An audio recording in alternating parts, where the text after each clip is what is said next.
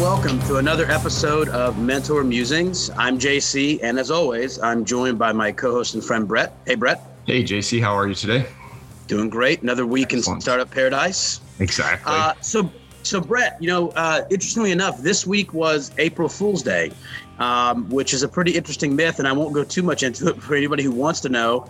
The origins of the myth are pretty widespread. A lot of people believe it was when we switched from the Julian calendar to the Gregorian calendar, and there were people in the world who were celebrating New Year's Eve, essentially the first week of April, because they were on the wrong calendar and people made fun of them and all of that. But it got me thinking, in the world that we live in, Brett, startups and entrepreneurs, there's a ton of myths that founders seem to, get into their heads, whether they see it on Shark Tank or they watch it in like the social network or they read it in a book or wherever they get these ideas from. I thought it might be a good episode just to talk a little bit about a couple myths that we typically encounter as mentors that we like to break down. So I'm curious, what's one of the bigger myths that you tend to find as you're working with a startup that you like to dispel?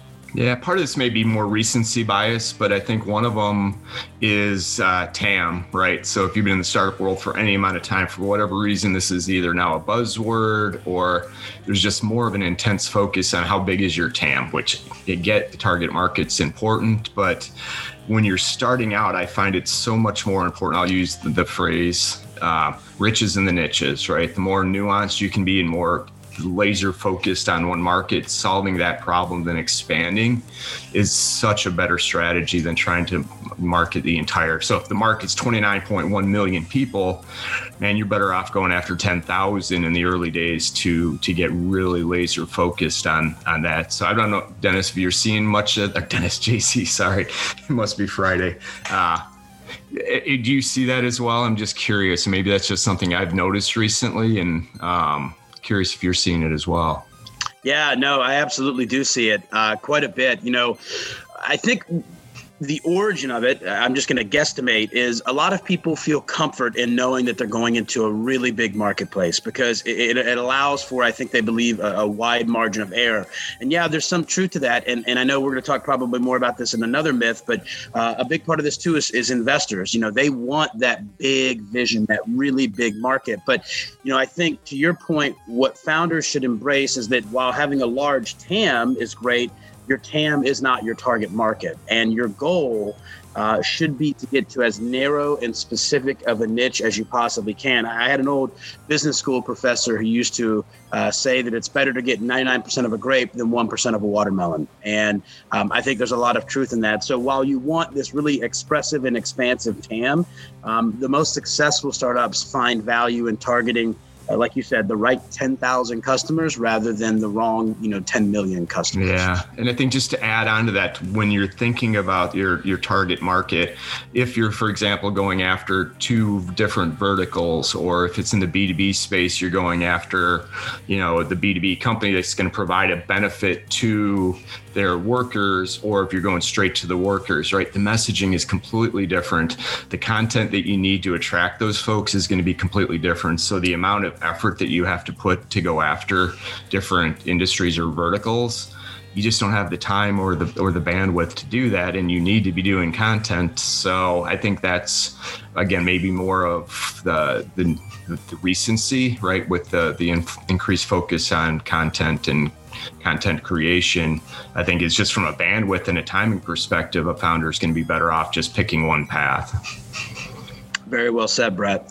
So here's a myth I want to throw at you, and I'm curious, what response you have here, or if you encounter this a lot. So when we start startups and we start ventures, we always think about the end goal. We think about where we want to end up, or at least we should. You build the on-ramp of tomorrow, today type thing. Right. And so for most startups and for most founders, that on-ramp is they're building towards an exit, whether it's an acquisition or an IPO or just, kind of reaching that monumental success.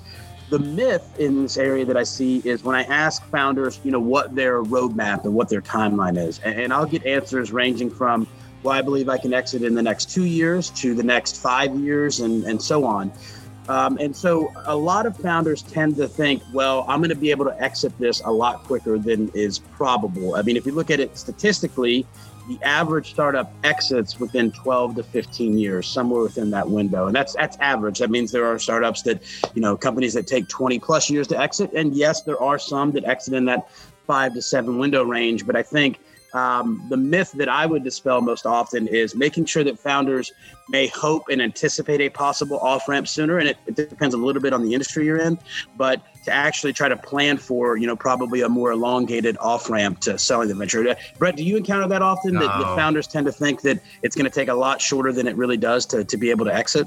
100%. And any of the loyal listeners to the B2B Founder podcast will know, hearing from these founders' stories, that one of the reoccurring themes, and these are the folks that I have on that have now gone past the 10 million in revenue, so they've kind of broken through, is, I was a 10-year overnight success, and I'm averaging what the years, but it's almost consistent. Got another episode coming out next week with a guy, B2B company. It took 9 years, a couple pivots, but finally the sweet spot. Now they're growing like crazy. So I would say that's definitely more the norm than the average, or I guess one and the same. That 10 years is the right plan if you're not in it for the long haul. And as we talked about previously, right, with unicorns are so rare, right? You got to build this for something that you want to be a part of the process for a decade, right? If you're not prepared to do that, then this may not be the path for you.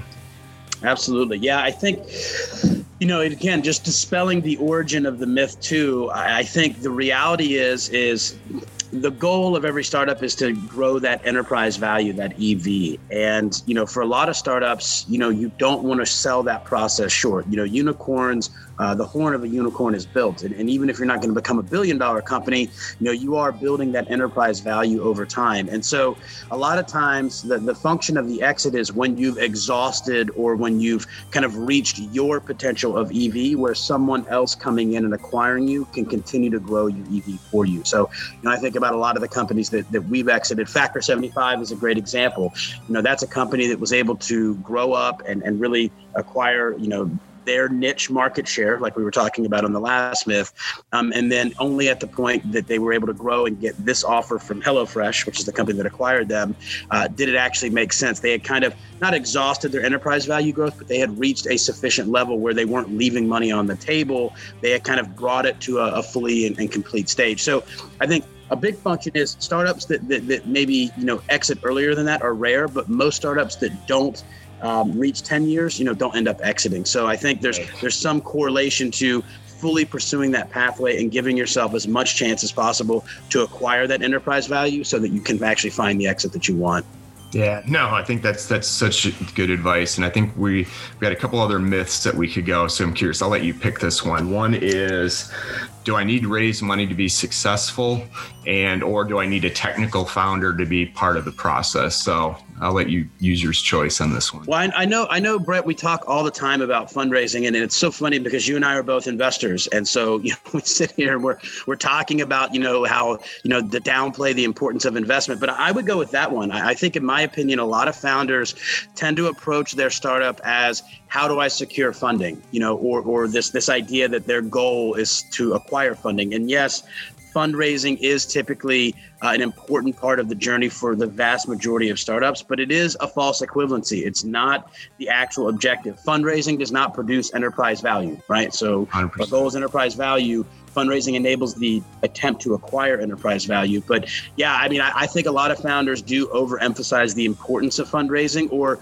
at least the timing of the importance of fundraising. What do you think, Brett? Yeah, no, 100% agree. And maybe it's contrarian within the VC space, but I would much rather see a growing company with good unit economics, right? That shows a path to profitability that, I just think there's good value. If we look back to another stat that, less than 1% actually to get 10 million in revenue.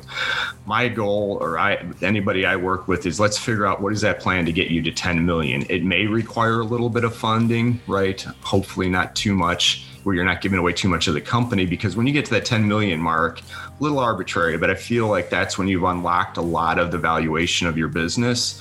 And then you open yourself up to go take additional capital if you need it for to really grow rapidly. But the less you can take early on and the more you can focus on building it through profitability, I'm a big fan. I'm a big fan of those companies, because even if you don't get the unicorn exit, your valuation is still going to be 10x higher than what it would be if you never reach that level. So yeah, I'm a big believer if you can bootstrap and then strategically take the money where you need it, but have a plan. I don't know if you see this, but the number of companies that, hey, we're going to raise $3 million. Well, what are you going to do with the $3 million? Well, we need X, Y, and Z. No details behind it. So man, you gotta have a plan. I'm curious if that's consistent with what you see. Oh my gosh, Brett. I shudder to think at the tens of millions of dollars that I've seen raised. I don't know, hundreds might be too much, but it's a lot. Many tens of millions of dollars where the founders get the money. And then I can remember one distinct moment. I won't name the company because they're awesome. They exited, thank God, and they did great. But I remember they got the money in their account, and we actually watched them click refresh on their bank account, refresh, and then it was like $20 million. And I remember the founder basically turning and saying, what do we do with this? And I was like, well, you better have a plan. I mean, you've got it. You need to do something with it. I mean, and they had a plan. But I think to your point, Brett, it is a bit like a dog chasing a car. Once you actually get it, it's like, what the hell are you going to do with this now? So that's where if you have a plan for it and a use of funds that makes sense, that acquires enterprise value, there's a direct line to doing that, then yes, absolutely go out and raise money to your heart's content. But this idea that, well, I'll go raise money first because that's the hardest part, and then I'll figure out what to do with it, all you're doing is diluting yourself, and all you're doing is exhausting a ton of effort. I would agree with you, Brett. I think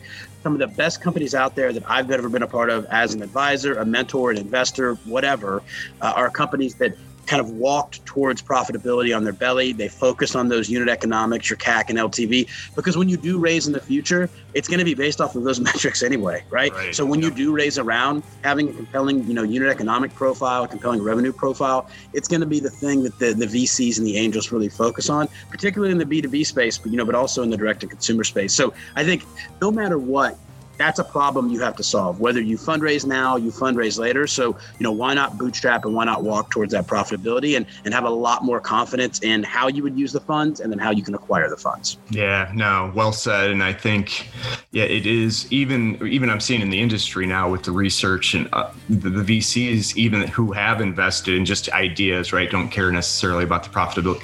They want to see what the plan is to get there, right? If you can't articulate or show how you're going to be profitable at some reasonable time frame, you're going to run into the risk of not getting the investment either. So I think that pendulum's starting to shift back where they're going to be looking for at least a plan to profitability. Again, I'd rather see it up front, knowing that if I buy or manufacture 10,000 of these widgets, I can drop the price by half if I can manufacture 100,000. Completely understand that, but you have a clear path to that, the unit economics. If you don't, you're just like, well, we're just going to go get that TAM and we'll figure out how to make money from it later. Not recommended from my book. And like I said, maybe I'm a little more contrarian in that sense, but I like to see the profitability, or at least the path to profitability early on. Well, there's nothing wrong with being contrarian. Contrarian is what dispels myths, right? I mean, myths happen because that's what a lot of people believe. But, there are contrarian mentors and advisors out there like you and myself and a lot of other people. So, that's what we're here to do. So I think that's a good stopping point, Brett. Everybody, thanks for joining us this week. Again, as always, Brett and I are here as your guides and mentors to this process. Please feel free to reach out, like, subscribe, comment, and above all else, best of luck with your venture. And we'll see you next time. Yeah, sounds good. Have a great weekend. Cheers. Bye, everybody.